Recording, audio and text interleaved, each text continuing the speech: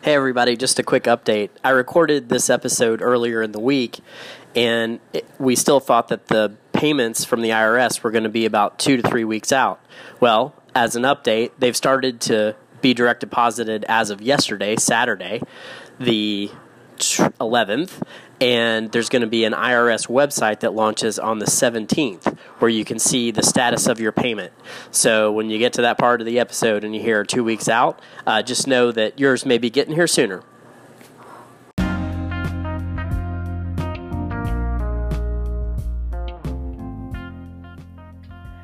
Hi, and welcome to Calm Cash. I hope everyone continues to be safe and healthy. Today, we're going to talk about the money from the government that may be coming to your checking account soon. We'll talk about how much people are getting, and if you get a refund, how you should be spending it.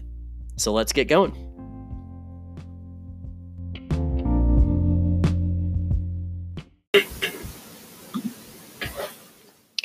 So how did we get here? The coronavirus has caused massive impact to our economy. Unemployment rates have spiked to what's estimated to be about 10% of the U.S. workforce, and the thinking is that number will continue to climb in the coming weeks, especially if we continue to struggle containing the spread of the virus. To help assist with the overall impact, Congress passed an economic relief plan in late March worth over $2 trillion of spending and bailouts. Included in the stimulus bill was the authorization of payments to individual Americans. So for right now, this will be a one-time direct payment. The first thing to know is not everyone will get these payments. So let's first talk about who is eligible and how much people will get. The plan provides $1,200 for each adult and $500 for each child under the age of 17. So a married couple with 2 children would start out by receiving $3,400 as a payment from the IRS. However, there is an income requirement as part of the eligibility that could mean you get a reduced payment or even no payment. So let's talk about how that works. Your payment will be based on how you filed your 2019 taxes, or your 2018 filing if you haven't yet filed for the 2019 plan year.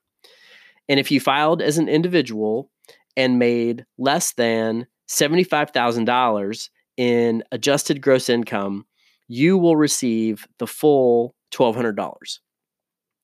If you're an individual and make more than $75,000, your payment will be reduced by $5 for every $100 you make above $75,000.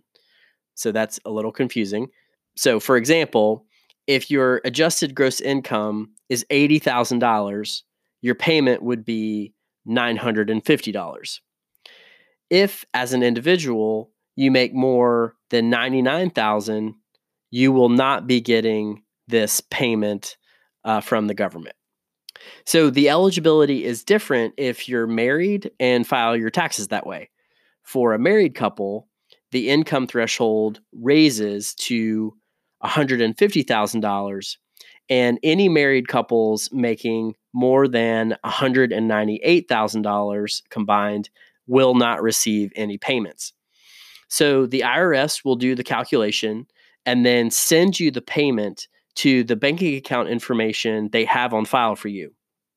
For most people, that will be a direct deposit and not a physical check. But if the IRS doesn't have direct deposit account information for you, they're actually going to launch a website in the next couple of weeks where you can provide that info so you can get your payment faster. And you can check the irs.gov website for updates on how to do that. The hope is that the payments start to go out in the next 2 to 3 weeks. If you're getting a payment, you may be wondering what you should be doing with it. Well, here are some tips for how to use this money to boost your personal situation. So kind of the first idea is all about shoring up the basic necessities. So not at all sexy in any way, But first thing you have to do is ensure that you have your basic necessities handled. So many people are experiencing wage reductions or cuts, and others are being laid off or furloughed from work. So what all is included in basic necessities? That would be things like housing, so your rent payment, um, or a mortgage if you have one, food, basic utilities like power and internet, and covering at least your minimum loan payments for credit cards and student loans. Remember that missed payments on your debt can start to rapidly impact your credit score. So, if things are getting tight, it'll be important to look at your budget and find places you can rein in spending to make sure you're focused on the basic necessities, which clearly means handling your debts. So, the second idea here is feed that emergency fund. And again, it's not the sexiest use of found money, but as this pandemic has shown us, unexpected events can and do happen. So taking $100 to $300 of that payment you're going to get and putting it away for a future rainy day is a prudent move, especially with so much uncertainty on the horizon. Even if your employment and paychecks seem extremely secure right now, you could catch the virus and start to incur medical bills or face other disruptions if a loved one were to get it. So, this is where our emergency savings come in handy and prevent us from taking on debts on a credit card or dipping into our 401k plans for loans. A third idea is support your favorite restaurant. And there's a restaurant that Sarah and I have been going to for 7 years called The Lot. It's really fun place. It's super close to our house. It has tons of outdoor space for kids to run around and play. And recently they announced that the restaurant is closing for good because of the lost revenue from missing the spring, one of their busiest times of the year.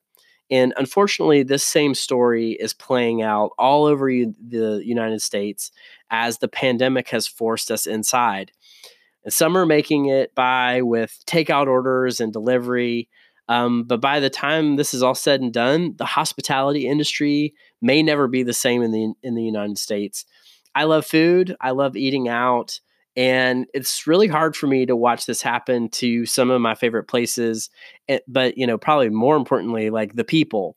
So I think we have an obligation to serve the people that have literally been serving us our food and drinks for years.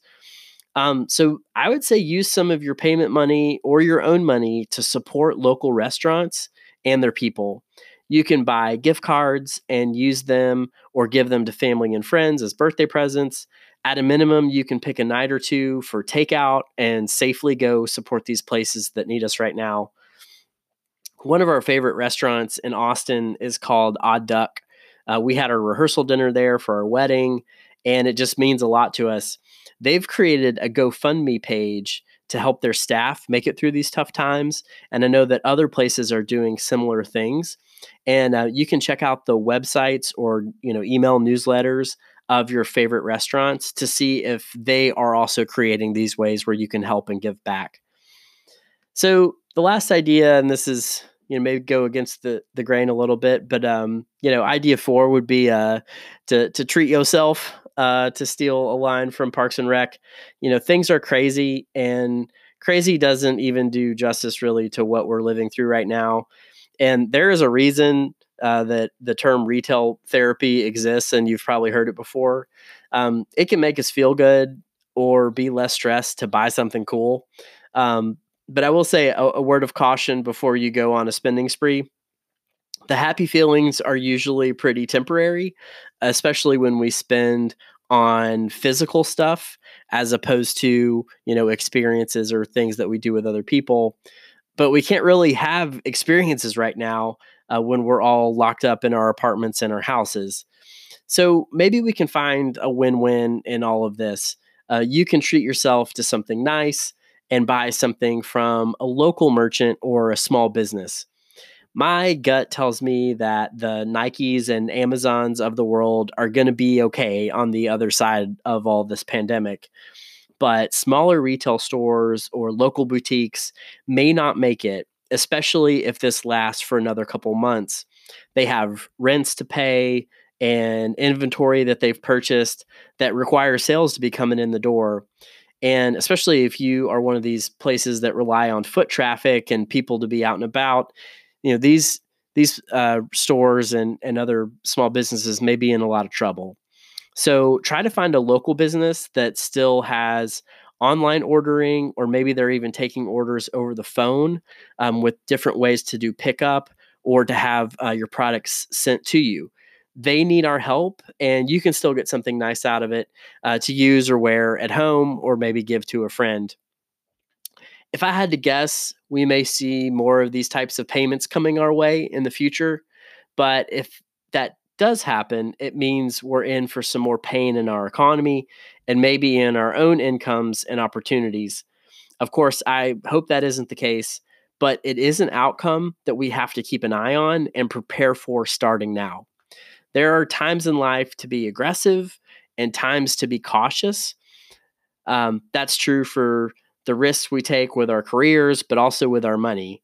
And given all the unknowns in play here, I'm going to be more cautious for right now. And obviously, you need to decide that for yourself and for your family. And we all we're all different, and we can all handle different amounts of risk and stress. And now's a good time to reflect on how much risk you're willing to take and what that means for your budget, for your investments, and for your emergency savings. So I hope everyone continues to stay safe, stay healthy, stay calm, and I will talk to you soon.